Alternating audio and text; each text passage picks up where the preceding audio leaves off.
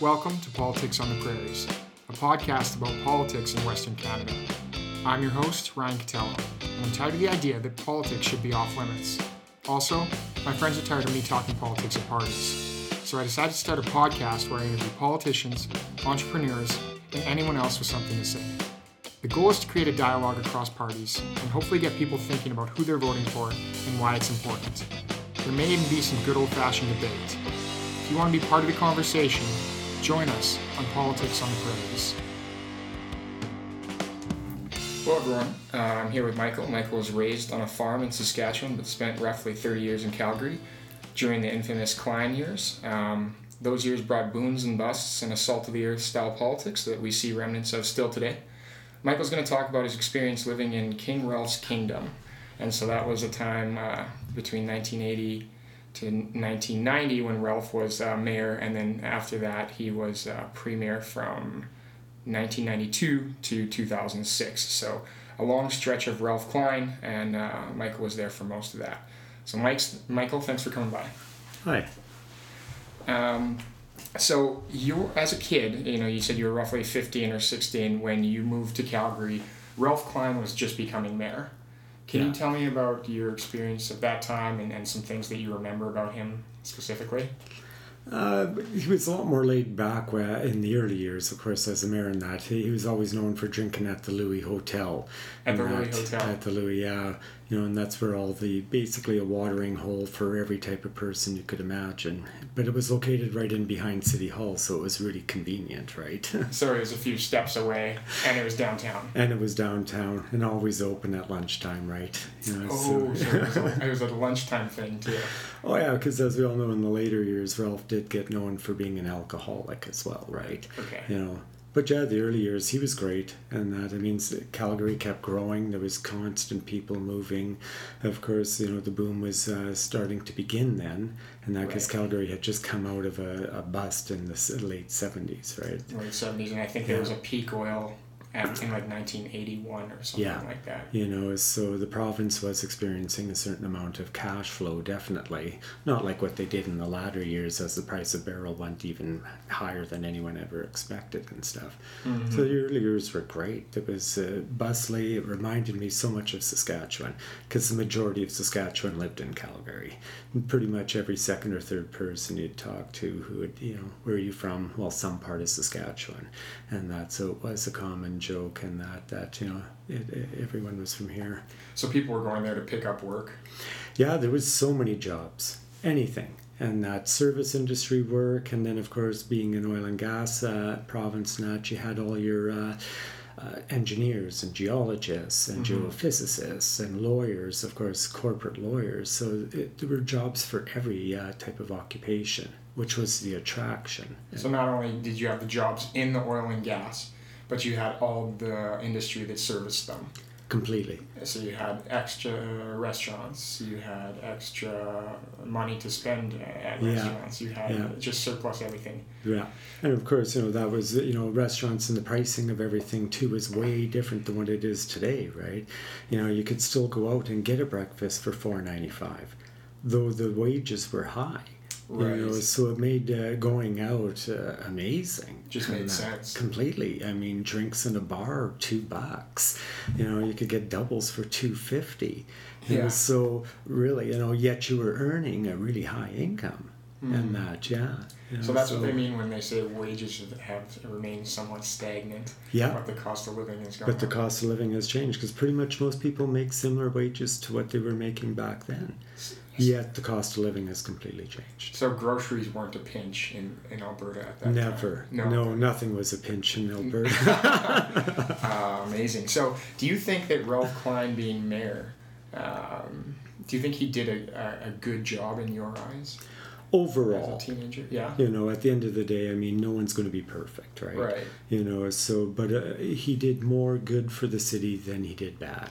Okay. Everyone does some negative things, it's just what it is. There's no politician that's ever going to please the population 100% of the time.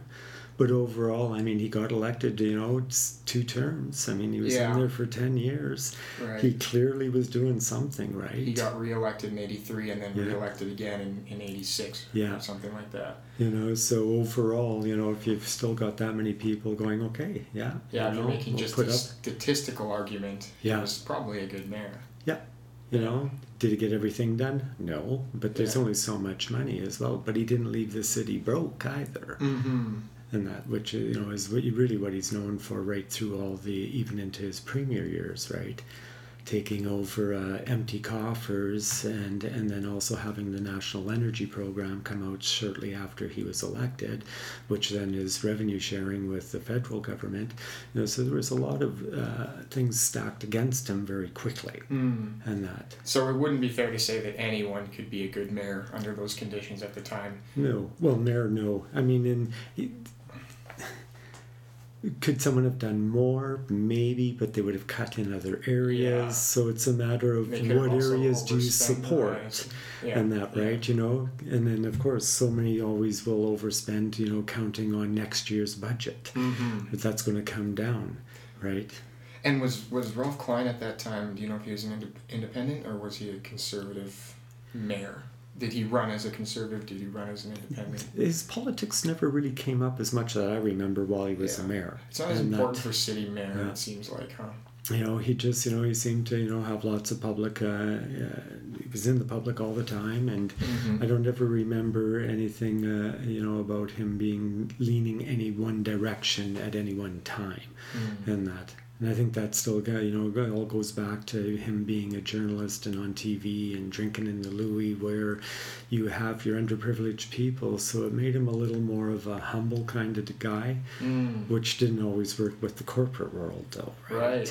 You know, because he, you know, he still had a heart, though, you know. Yeah. Though not everyone would agree with me on that, but that's, you know. Okay. So did he do, to your recollection, I know you'd have been a teenager, a younger man at the time, and not probably as interested in city politics? Not as much at that do you point. remember anything? The legal age of 18 was always good. So do you remember anything in particular that he did as city mayor that makes him stand out as a good mayor for you? Like, is there one thing, or he just didn't burn the city down? Yeah, I'll go with that because I don't remember any one thing. I guess maybe the hosting of the '88 Olympics. I mean, that went off amazing. Yeah. You know, yeah. And they actually weren't broke when it was finished, like so many cities. Right. You know, so with him being mayor at that point, and that the city hosted an amazing Olympics, and that, you know, the attitude of the population, just it was a party city through the Olympics the entire time. It was amazing. So, you know, I'd say that, you know, you know, organizing, getting that to actually come to the city and actually not leaving the city broke after it was done. Broke or burned down or full of garbage or whatever. Well, that else. was, you know, following a lot of the Olympics and that the cities are always left completely broke in debt. Everything goes over budget, you know, extra the security, policing, everything, right? You know, but he managed to maintain where, and the city actually came out okay. So was he mayor in the, or rather, was he mayor when the Calgary Stampede was at the height of its infamy? Well, mayor and premier. Right. Both, because yes, the Stampede right from, I just remember it was always, it just got bigger because of course when I first got there, population was only 500,000, so it's only so big. Population of Calgary when you first got there was half a million. You know, so as it grew, the Stampede just got even more crazy. Yeah. I mean, to the point where downtown shut down for 10 days. Right. Literally. And that there were breakfasts on every corner. Every oil and gas company had someone flipping pancakes and sausages, and it was like you've gone to a ranch. And basically straw bales and corrals and just everywhere. Everyone got right into the mood. So all of the corporate world was pretty hammered by noon. And they were and they were subsidizing the fun too. Like, and that, well, all those breakfasts, of course, everything was paid for by whoever was putting it on, whether it be, you know, Encana, you know, Husky, or any of the big companies and that, of course, you know. Yeah. And it brings the population down because, of course, was the diversity of tourism that took place during Right. Stampede, because it really became at that time the whole city partook in the actual Stampede, meaning anywhere you went, there were corrals, there were straw bales, there was Yeah. country and western went to the crazy degree. And that, so it was a lot of fun, the energy just of the tourism and the parties and the food and So did it start more? Like kind of woodsy and earthy, and really tied to like ranching and that sort of thing, and then become super corporate, or do you think it always kind of came out the gates as like a corporate? From when I got there, And it seemed like it was just- that combo, right? Yeah, The corporate world was involved right from the start, Right. And that's And because it interesting. was the Stampede. It seemed like it was it was Calgary's identity at the time. That would be sort of, because everyone came for it. They promoted it globally, right? I mean, growing up in Manitoba, a lot of people would talk about making road trips to go see the Calgary Stampede, and to go to the event, right? Because it was just fun, even off of the grounds. Everywhere was full of people. Yeah. Right, restaurants, clubs, and then they would have great big city blocks that were parking lots tented off with 10,000 people in them, bands playing. It was just every night was a party, every day wow. was a party for 10 days, and something that a lot of people know towards into the 90s and stuff like that. It was always known that after Stampede, it was the highest amount of divorce rate that took place. Really? It's the darker stat. Well, it was a reality, right? You get all these people out drunk. The women were dressing in really short little leather minis with leather bustiers, and it was definitely before the Me Too thing. Yeah, and then you put that much alcohol in, And a lot of the alcohol. corporate world. Yeah, so it was. I don't know if it still is, because the party certainly isn't the party it was anymore. And that during the Ralph years, it was just zany.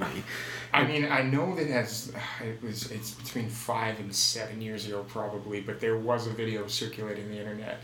I don't know if you're familiar with it. What video? Just not sure. Oh yeah, basically some girl and I believe 2 guys having a threesome in a back alley at the Calgary Stampede, and yes. there was kind of like a note to the world. Oh yeah, this is still happening out there. Yeah, that's why the divorce rate.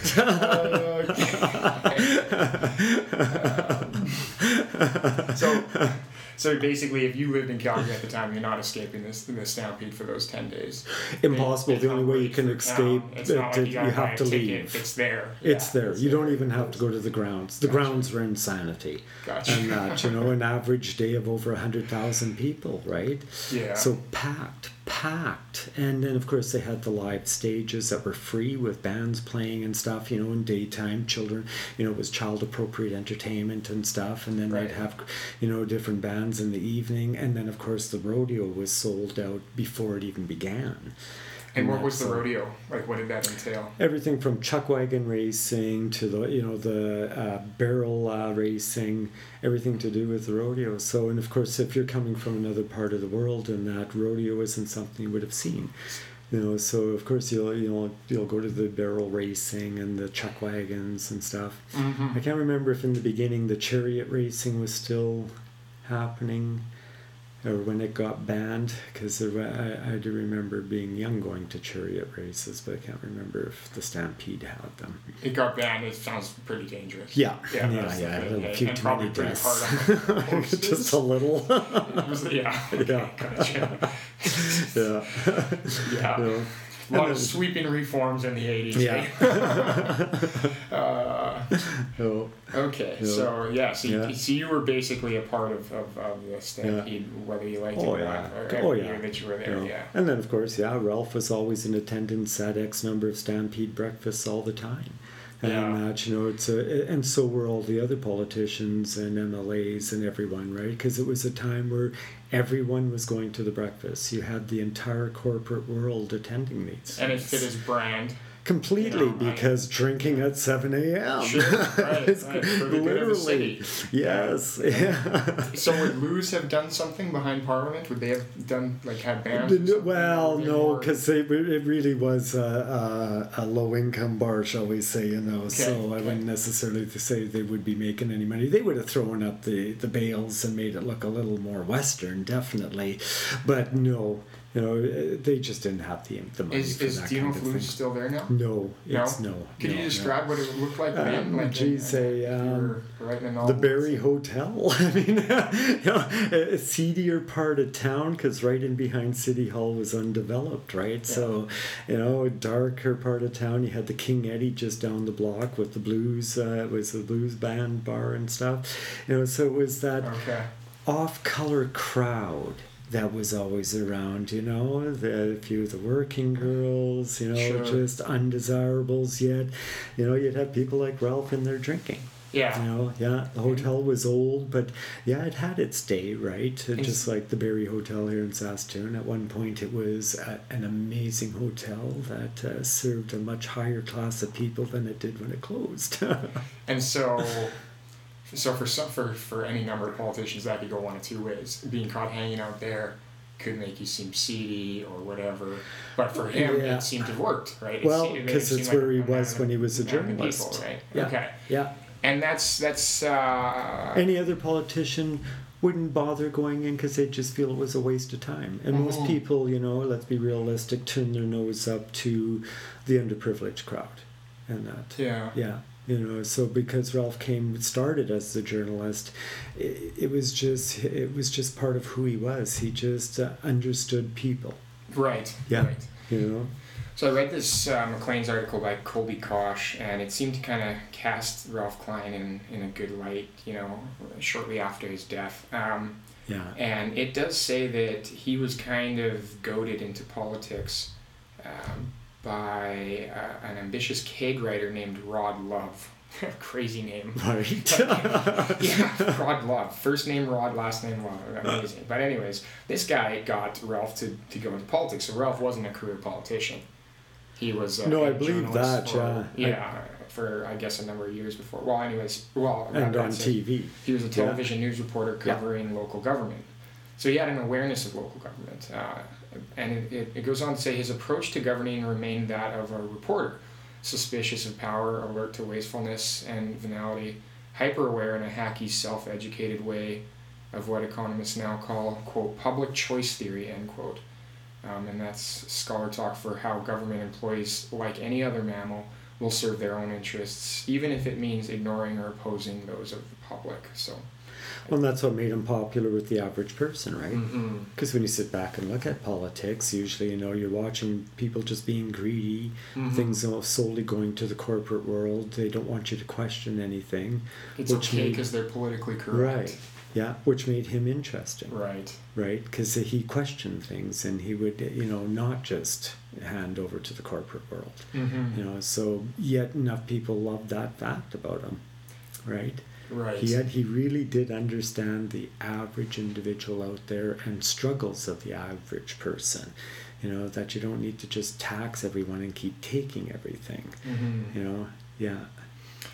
You see a bit of that in Rob Ford and then later Doug Ford and also Donald Trump's politics. It's just they took it arguably a little bit too far. Yeah. And they manipulated that style of politics. Yeah. But they're at a different time in history, though. Yeah.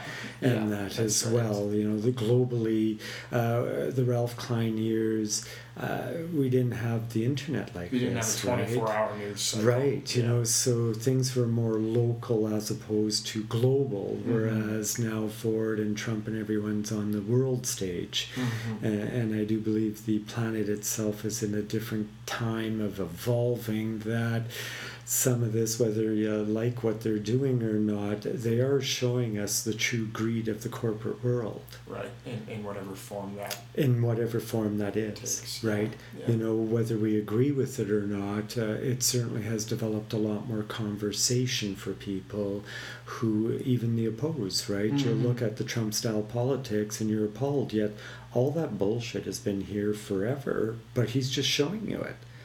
You know, Clinton would have swept it under the rug and went along. And that's where Klein was great, right? Because he didn't sweep the crap under the rug. He was also known for saying, you know, what he shouldn't say, but what everyone was thinking. You know, it's just that back then it was, you know, was it more politically okay? I guess, because he never apologized for anything. You know, whereas now, well, just like Trump nowadays, right? So it's kind of similar on that level. Well, Klein's got this famous quote, Eastern creeps and bums. Oh, yeah, I remember that. And that was in 1982. It was basically in response to... there's a housing crisis, first of all, and then there was a crime wave, and in that crime wave, 70% of the city's convenience stores thefts and 95% of its bank robberies were being perpetrated by criminals from outside Alberta, with Quebecers in particular being overrepresented. And so that's like, he took stats, they came from the provincial government, and Maclean's at least confirmed them to be correct. Yeah. And he made a remark out of it. Yeah. And it had an effect.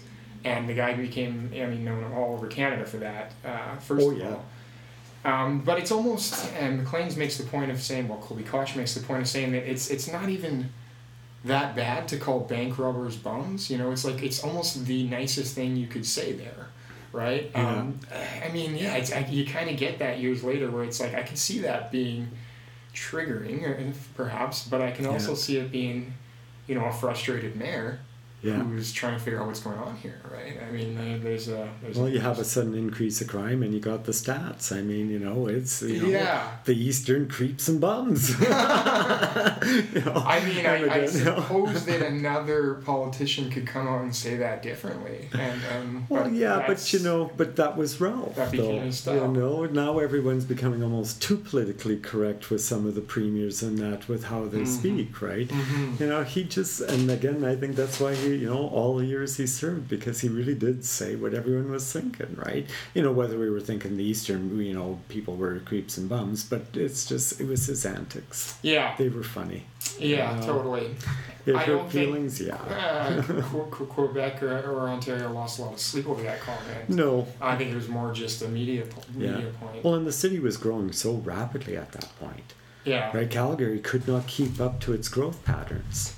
And that you had so many people moving because the job opportunities, right? And again, all industries, so it was an insane amount of growth. But then you get a lot of people there, and there's not enough housing yet. There's not enough apartments. Rents were quite crazy. In 1980, I was paying $600 for a one-bedroom apartment. Oh yeah. Yeah. So you're paying for it somewhere. If it's not at the groceries and restaurant, then the rents, just because like anywhere, rental was a premium. Yeah, there was supply and demand. And there was just a shortage. There was supply. a huge shortage, and you had people just coming in the droves, literally. Yeah, that's actually a point that a lot of Canadians I don't think realize is. A lot of people who live in Alberta now, they don't have generations of grandparents buried in Alberta.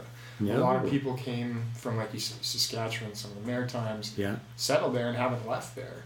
Right, lots. Most of Alberta, Calgary originally, I would say, was probably half of it was from somewhere else. Completely. Yeah. I wonder what that stat is like now. Now because of course if I would have stayed and had children, all my children are Calgarians, right? You know what I mean. So then it changes all of it. But that original in there, it really was pretty much. If you met a true Calgarian, it was rare. It was rare, and you probably everyone was from somewhere, and it's like from some part of Canada, or of course because oil and gas, and that definitely a lot of people coming up from the U.S. that were working with the companies that were in both countries, right? Yeah. So you had a very diverse population of languages, of ethnic groups, and age as well. Mind you, Calgary was always known for having, for the longest time, it was an extremely young population where the average age was only 34. So that's why it was such a party city. So you have all of these people that are in their 30s that are lawyers and geophysicists and service and everything and have money. So, and going out wasn't outrageous. So it made for a phenomenal nightlife. Anything you needed from a city, right? Well, what was Chinatown like then? It must have been just growing then. It was just growing. It was pretty small. And it's never really, even today, it's not huge by any means. And that there's, maybe, I think it's 2 or 3 block section. That's all it is. It's not a Chinatown like other cities at all. I think it's 3 times the size of Winnipeg's Chinatown. Oh. So in my perspective, it's huge. Chinatown. I had my first dim sum there, and it was awesome. The restaurants that were there, definitely. Yeah, and it seems like really steeped in history, like the buildings that are Chinatown. There. Yeah. Okay, so then Ralph, I guess he leaves office in 89 or 90, and then he does choose a side, and he goes PC. Yeah. And then he runs for premier. Yeah. And so at this point, he's decided no more journalism. He's a politician for life. And what are some of the things you remember about those years now? The straight shooting. Yeah, okay. And that, which, he always did. He, like I say, when he ran for the first time with premier, he literally laid out his platform and he kept his word. Mm-hmm. And when he ran for his second term, that was his actual billboard. Right. I kept my promises. Ralph Klein. And that's how he got And he's second term majority with even more seats. And and even though you didn't agree with him, it was the fact that he kept his word. Right. How many politicians today do you know that give you a platform and then go in and actually keep the word? Oh, well, this came up. Oh, well, Ralphie just said no. Yeah. I told you I was blowing this hospital up, but he had actually good reasons, like the Memorial Hospital that got blown up. It was 22 separate buildings that had been all put together over the years, right? And it was in desperate need of work. And I'm sure you had the courtesy to evacuate it first. Well, oh yeah, seeing as the ridges, I would say there were probably over 300,000 people sitting on the ridges in Calgary for the blow up. Oh yeah, and that myself included. Yeah. Oh yeah, It's an event. Oh, it was, and that everyone was there. And of course, when you're blowing up 22 separate buildings, it's a fascinating endeavor, shall we say? So yeah, hundreds of thousands of people lined the ridges because, of course, with Calgary having all the ridges all over, you could watch the entire implosion. Yeah, it was great. So it was like less of a hospital, more of like a shanty town. Conglomeration. Yeah, I shouldn't say that. I'm sure well, there's an architect out there. No,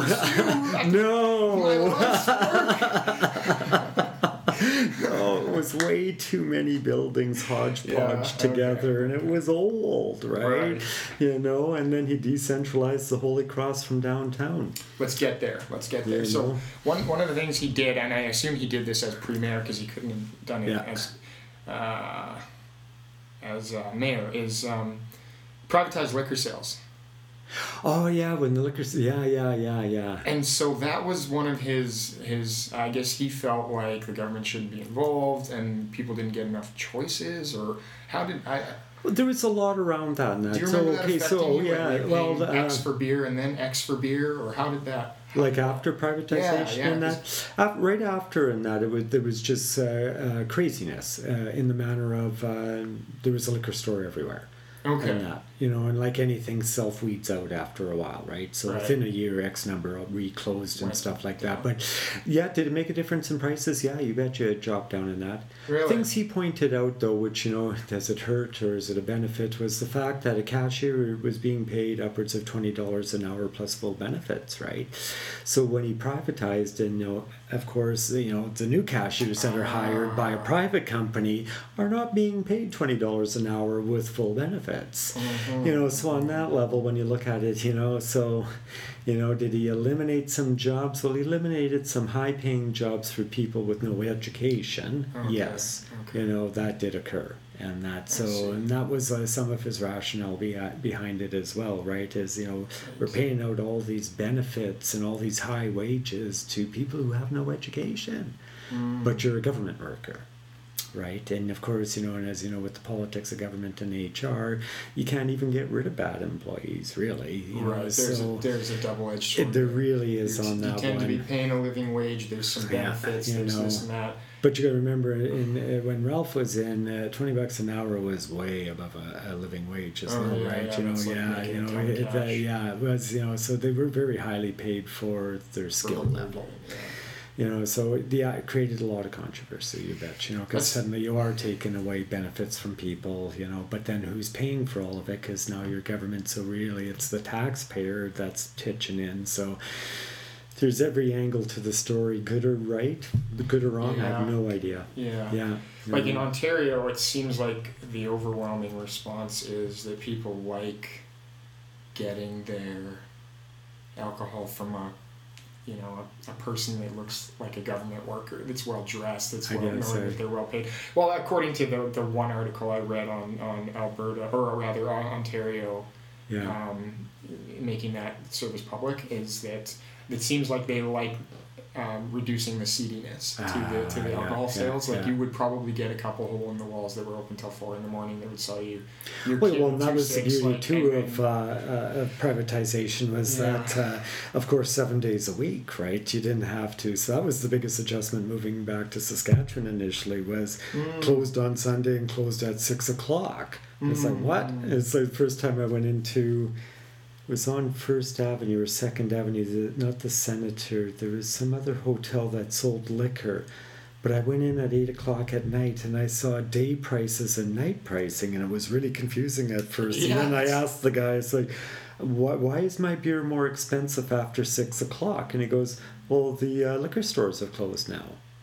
So we don't have the competition after right. 6 Well, or because whatever? now, so now, you know, so it completely changed, right? So that was funny until, of course, now there's liquor stores here. Some are private, some are government, some are whatever, They're right? just So kind of so now it's both. But that was the initial great thing about privatization, was that it was open 7 days a week. Oh, that would work for Ralph Klein and a lot of everybody.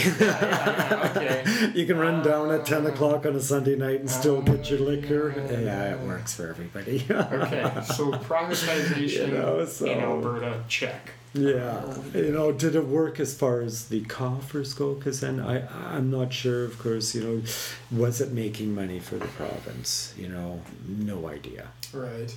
You know. So that part, not sure, you know. Did it hurt them in any way? No, because of course the price of oil the per barrel kept going up and up and up, right? You know, and then of course during some of those booms when it spiked and stuff, there was so much money going into those coffers, right? I mean, Ralph did restock everything, but he was able to restock all the coffers because it was a boom. And it was a boom, and he did cut things too. You know, totally, you know, exactly. I heard he cut a lot of public service hours, healthcare, that sort of thing. You know, but a lot of it was redundant, though. Yeah, right. You know, you'd have way too many people doing the same job, right? You know, so he did do, you know, as much as, there was jobs cut, but were they necessary jobs? Have they been replaced? You know, no. The Department of Redundancy Department. Yes, you know, we still have that, right? You know, look at the average, you know, exactly, you know, could some cuts happen on maybe some of the upper administrative levels? You know, our present government simply seem to cut at the right at the service level. You know, nurses are cut, and that frontline workers, shall we say, whereas he wasn't cutting frontline workers as much as he was cutting some of the other areas. Really interesting. You know, so, you know, combination. He was cutting people that make the cuts. Right, you know. Too much administration, right? And that's why he, you know, got rid of, you know, a couple of the hospitals as well, right? Too much administration. So he also privatized AGT, the Alberta Government Telephones. How'd that work for you? Did he bring in another company? Or well, no, then instantly the company changed to TELUS and other people arrived. Okay. Yeah. So it wasn't just an instant monopoly. Other people got in Nope. there. Yeah, right away, and that, and it wasn't until I came back out here that you still have just your one SaskTel, right? Yeah. And yeah. Well, they have Bell here now too, Yeah. in Saskatchewan. Yeah, because when I first got here, well, I knew I couldn't get a telephone number with Bell because I've been with Bell since the beginning of cell phones. Sad but true. And initially I just kept my Alberta number until Bell was allowed into the province. Oh, yeah, that worked, eh? Oh yeah, what's an area code, right? Yeah. Okay, so he moved that to private. He got some more business in there, and then he tried to implement a two-tiered system to healthcare. And that was something that was met with a bunch of opposition. Huge opposition, and the idea was, the way I understand it, is that if you had enough bucks, you could jump the queue and get your whatever it be, cancer scan, maybe your surgery. Before other people who. Well, there was such a backlog, right? So it was his way of trying to relieve some backlog on healthcare without expanding everything, right? Because as we all know, the machines cost a lot of money and stuff. So have a private company suddenly build, the ones that have the millions of dollars, because literally Alberta, and Calgary, millionaires just everywhere. Yeah. Right, because of the excess money. And that, so it's like, well, there's one way of alleviating it without costing any money, right? Is having two-tier healthcare system where, you're rich, so well, just go pay for it, and then now it opens up a whole lot more in the queue for the general public. So what's happening there is, rather than it being a tax burden for people of Alberta, you're getting outside money infused into the system, and they're paying for a service themselves. Yeah. And it's not like they're using the MRI machines that the regular taxpayer was using.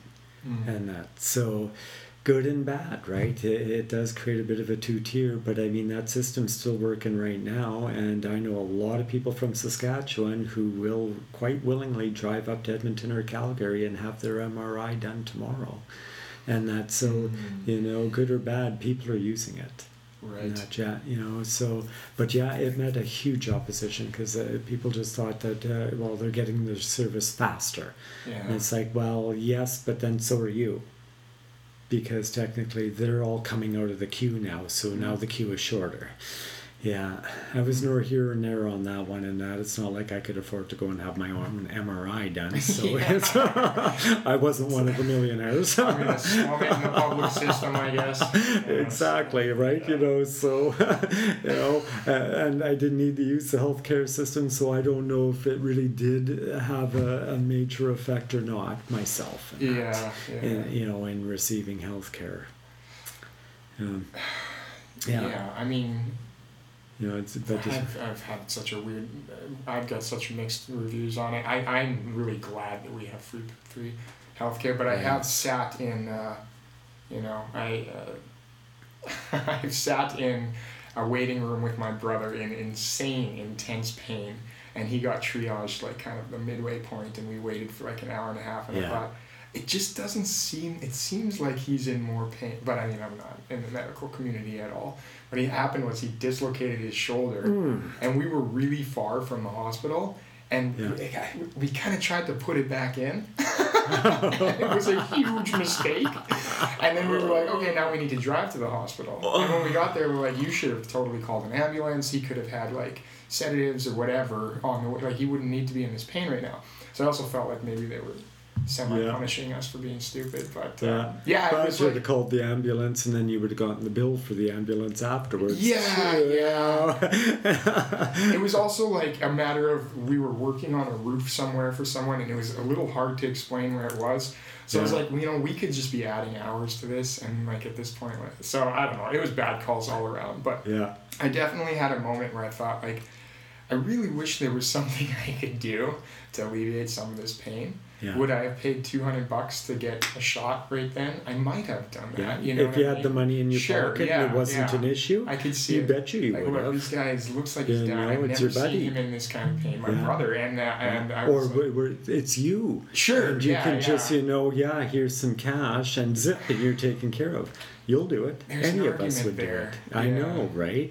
Is it fair? No, not really, I guess, when you look at it that way. Yeah. Yeah. I guess the triage was like, he's not going to die. He's in Right. pain. So he'll have to wait. Yeah. Yeah, you'll have to wait. Yeah. Interesting. Yeah. I guess that was a character builder for him, so.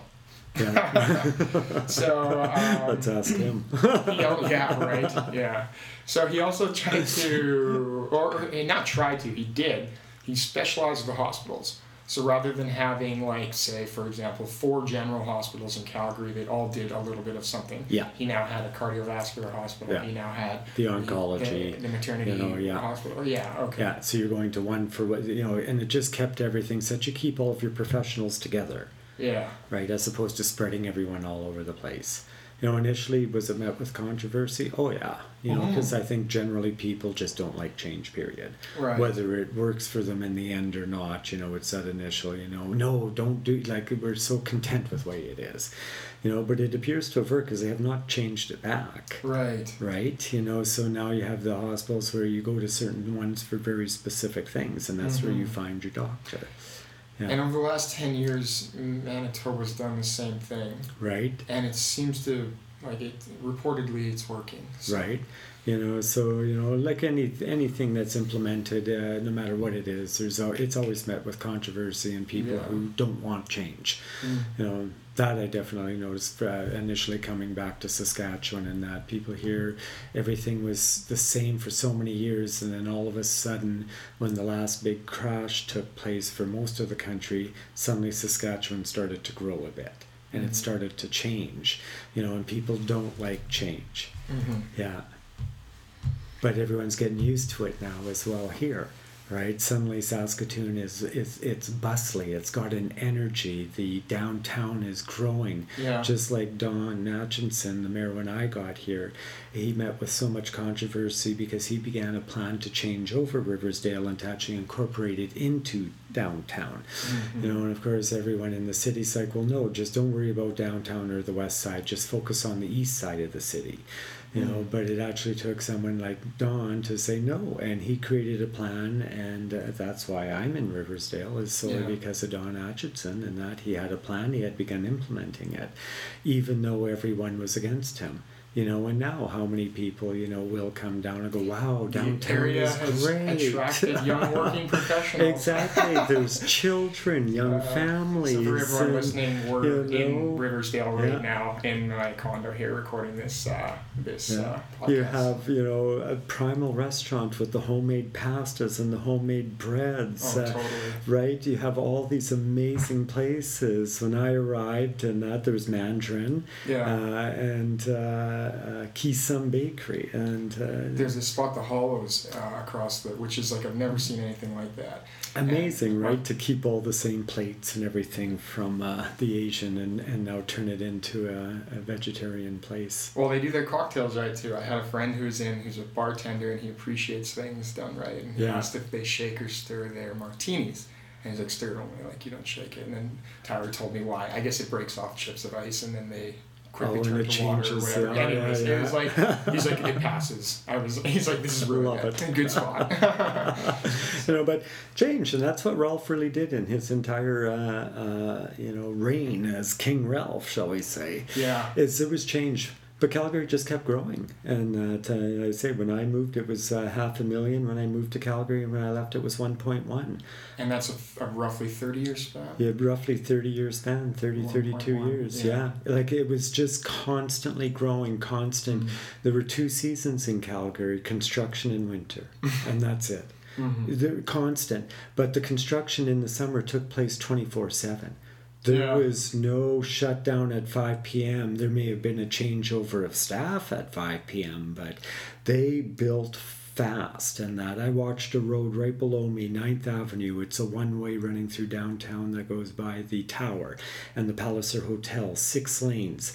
Friday evening, they shut the road at 6 p.m., completely tore the road out, 6 lanes for about 100 feet, suctioned out all the dirt, did repairs, and that road was reopened and paved for Monday morning rush hour. Wow. Oh yeah, that's like China and style. My Saturday at work was hell because I was second floor and the suction trucks were already working when I arrived at work at 8 a.m. and they were still sucking the dirt out at 5 p.m. when I left. The whole day, we couldn't even talk to our clients. It was just, it's like, what do? I went home and drank.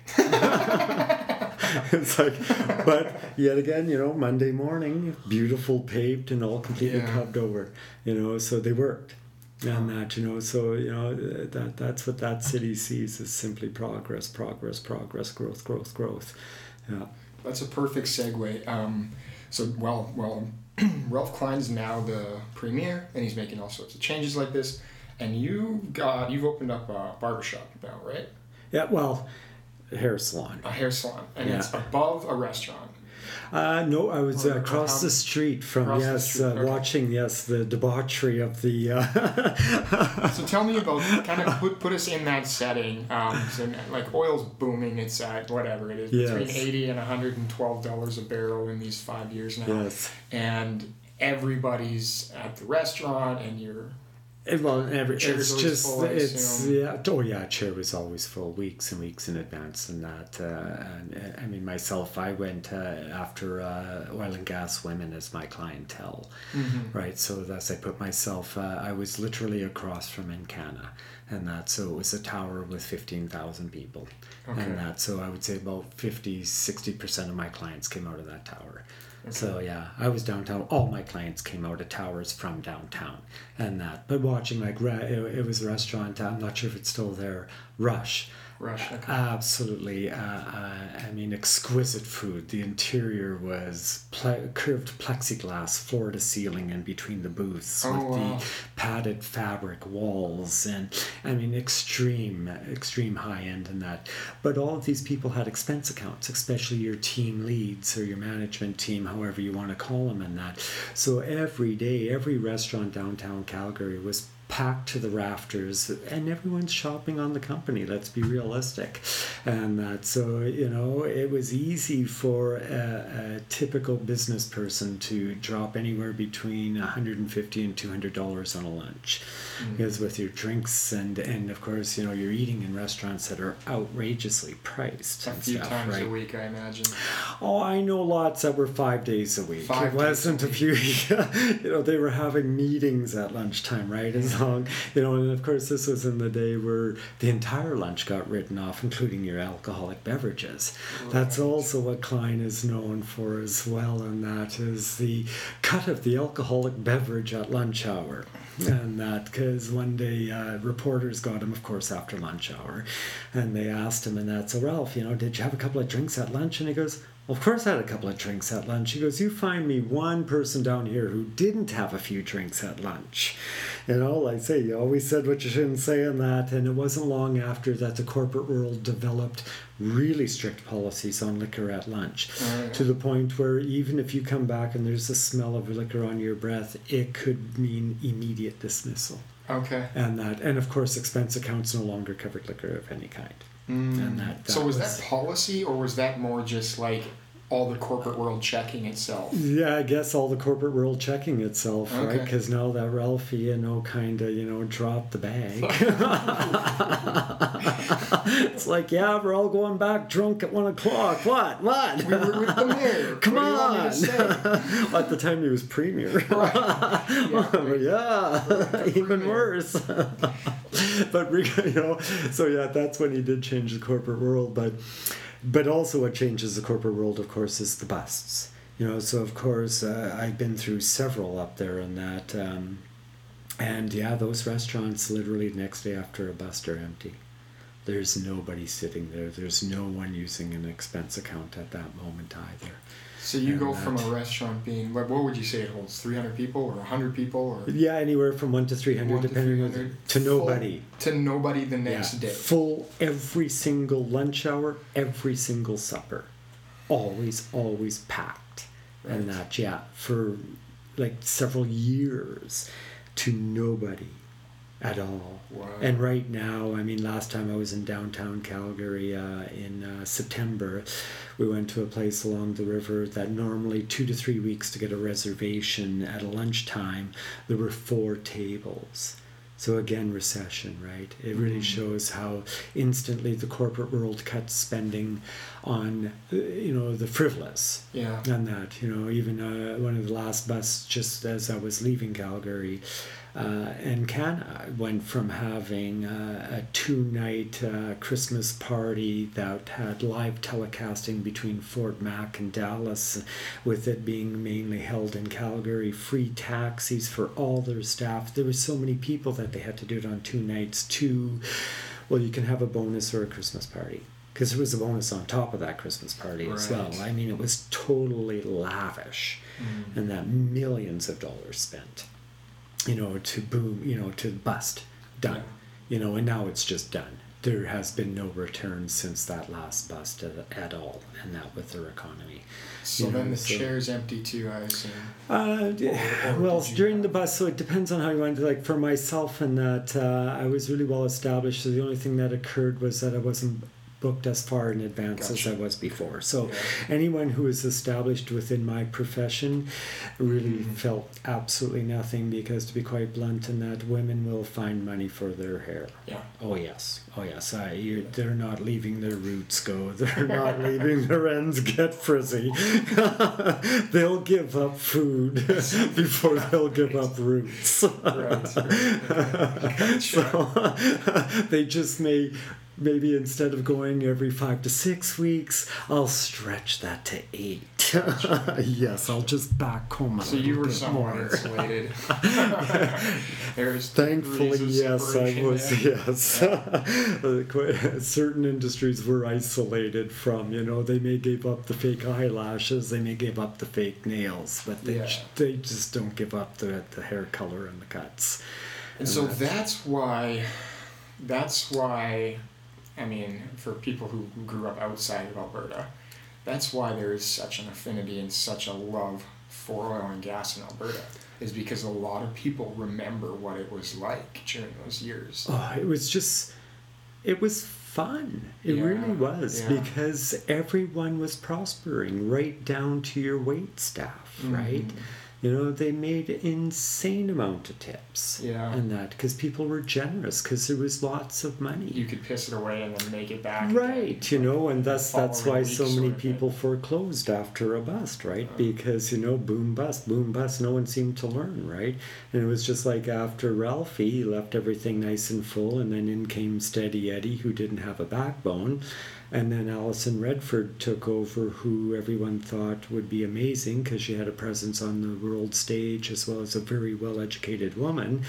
But she spent like that oil and gas barrel was going to 300. So she was borrowing on next year and the year after, and she cleaned house, right? And thus then when Rachel took over Notley, who did an amazing job with what she got left, right? She really got an unfair handshake from Albertans. Right. That woman did an amazing job. She stepped away. She was always NDP, but when you look at what she did, she stepped away from NDP policy. She still has. She's pro-pipeline. She did what she could. Her own party.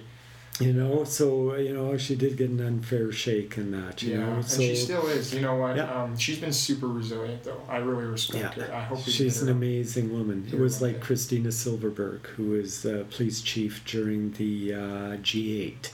An amazing woman, and that who police chief for 4 years, and when she finished her 4-year term, she still looked as good as she did when she started. Most police chiefs after 4 years looked tired and worn out, but she was also known for not micromanaging, and that she actually allowed the people she had in positions do their job. Oh, what a nice concept. And that, so it was really sad when she quit, and that everyone wanted her to come back. And it's sort of like, Ralphie too, he didn't interfere in everyone's jobs. He just, but when he did interfere, but it was just, Well, actually, one of those things that Ralph did, and now this is public knowledge, so, I mean, me growing up in Manitoba, I didn't really know about Ralph Klein that much. I mean, I'd heard the name, but when you had talked a bit about him, I thought, okay, this figure is amazing. How have I missed this? But he did have moments that made him repulsive in some people's eyes, right? Oh yeah. And one that sticks out to me is him coming back hammered from a police gala or something like that, like a city event, a police ball, and kind of stumbling into the homeless shelter. I didn't stumble in. This scenario, I feel his driver should be fired. Okay. So yes, it probably was a police gala and that, but yes, at the end of the evening at 1 a.m, Ralph, in his usual stupor, gets in his car and tells his driver to take him to the homeless shelter. And yes, Ralph walks into the homeless shelter and tells all the bums to get a job. Which, yes, a lot of people took a lot of offense to. But, again, it's one of those things that, a lot of people thought that as well, though, because you could also see beggars in downtown that are using the homeless shelter, and that when you look down and you look at the sneakers on their feet and that, it's like, I'm a shoe guy. I know how much those are worth, and that's not, so are there people that definitely need the shelters and stuff? Oh, yes, most definitely and stuff. Yeah. Are there lots that could have gone and gotten a job? Yeah. But they chose to come to Alberta and basically beg. Right, so it did piss a lot of people off. A lot of times myself too, walking through downtown Calgary and that. It's like, you're kidding me, right? Like you got $200 sneakers on, and I see the cell phone outline in your pocket, and you're begging me for money, and you're staying over there at that shelter. You could easily sweep a shop floor, right? But then it became that attitude of the job's beneath me. Oh, right, for a lot of people. Yeah, so right or wrong, but that was Ralph, right? It's also like when the mad cow thing was taking place, and that, which is also public knowledge, that he said any good farmer would have taken it out back, shot it, and shut up. Yeah, and of course, like a national scandal, you mean? Right, and does that happen? Oh yeah, totally it does. Yeah. There is absolutely no doubt. Yeah, and that, right? And I can see how that statement alone does both to, attract people to his base and to because it's like, you're saying what everyone's thinking. Yeah. Should you have said that? No, probably not, because you're supposed to be in a power of, you're in a position that's supposed to be more respectful of everyone, regardless, and that. But he's saying what everyone thinks, right? And that was his antics until he sobered up.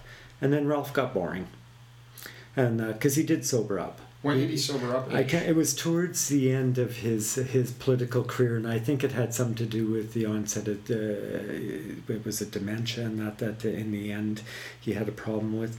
But all of a sudden he sobered up, and Ralph became very boring. There were no more antics. There was no more, he wasn't the jovial, smiley, happy guy that was there before, and that sad, but liquor made him quite entertaining. There were points after he quit, it's like, no, Ralph, go have a beer.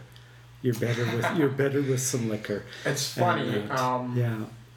Yeah, I mean, maybe his family would disagree. Who knows? His family might have really probably. Well, yeah, because he was probably home. Yeah, right? He wasn't leaving at 1 o'clock galas drunk and going to homeless shelters, and showing up in the newspaper. Yeah. But he did take a pie in the face at one stampede, and he didn't charge the guy or anything either. Yeah. Buddy was pretty quick. He was slick. He just slipped right in there while Ralphie was flipping flapjacks, and right in the face, and off the dude went. And they got the the guy because, of course, it's pretty packed. Ralph was flipping, but he did not press charges or anything against the guy. And but he did take a pie in the face. Not bad. No. So one other thing he infamously did was he issued these Ralph bucks. Yeah. Which was that as mayor or as premier? Oh, as premier. That was like the latter stages of everything. So that was provincial sales tax money that just. Well, see, he had collected. He had refilled the coffers to overflowing. So he decided to give back to the taxpayer, who actually helped fill the coffers. So he had a $3 billion deficit, and then he made $4 billion. So he had like roughly $1 billion extra. 1.5 I think it was that he gave away. Okay. But he also had refilled the Heritage Fund and stuff in Calgary, which was empty and stuff like that. There was other funds that were supposed to be for emergencies that the Getty government and everything had already emptied and stuff, right? So he refilled a lot of coffers and that. He got a lot of slack from the corporate world about wanting to give everyone $400 and that, because it was anyone over the age of 16 that wasn't in jail, right? So we all got a check for $400, but I don't know anyone who kept the money. We all spent the money. So you suddenly had a surge of $1.5 billion back into your economy. Amazing. Because you know what? If that had gone to corporations, it probably would have got issued in the forms of bonuses and went, offshores or into boats or into whatever. But in this case, he gave it to everybody, regardless of what position you held or what you did for a living. You were over the age of 16 and you weren't in jail. You got your check. Oh yeah, it was insane. So do you remember what you spent yours? Oh yeah, shoes. Shoes? Okay. Yeah, 2 pair. That's cool. Good sale at Gravity Pope.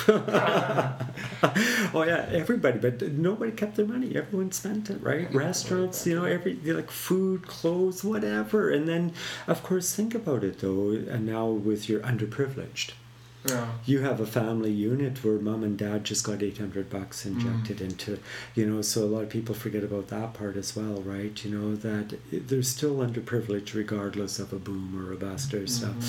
So that segment of the population as well, right? Suddenly, really well on that. Everyone got $400. Yeah. So it was wicked, I remember being like jealous of living in Manitoba. I was like, what the hell? Well, that was Lloydminster, right? Because they're a border town. So the Saskatchewan side felt they should be getting $400, right? And it's like, no, you live on the wrong side of the tracks. There was controversy over that because the Saskatchewan residents in that town felt they deserved the money too, but it's like, no. Yeah, they didn't get it. Wow. Right. So was that like preceding an election or something, or was that just I think it was almost just at the end of his term. Policy. Yeah, it was just Ralph going, everything's full. Yeah.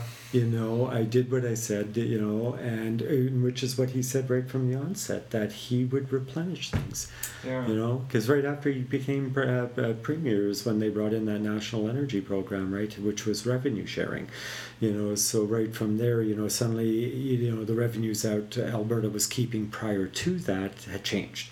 Because now a percentage had to go to that federal government, right? So, I think overall he did a great job.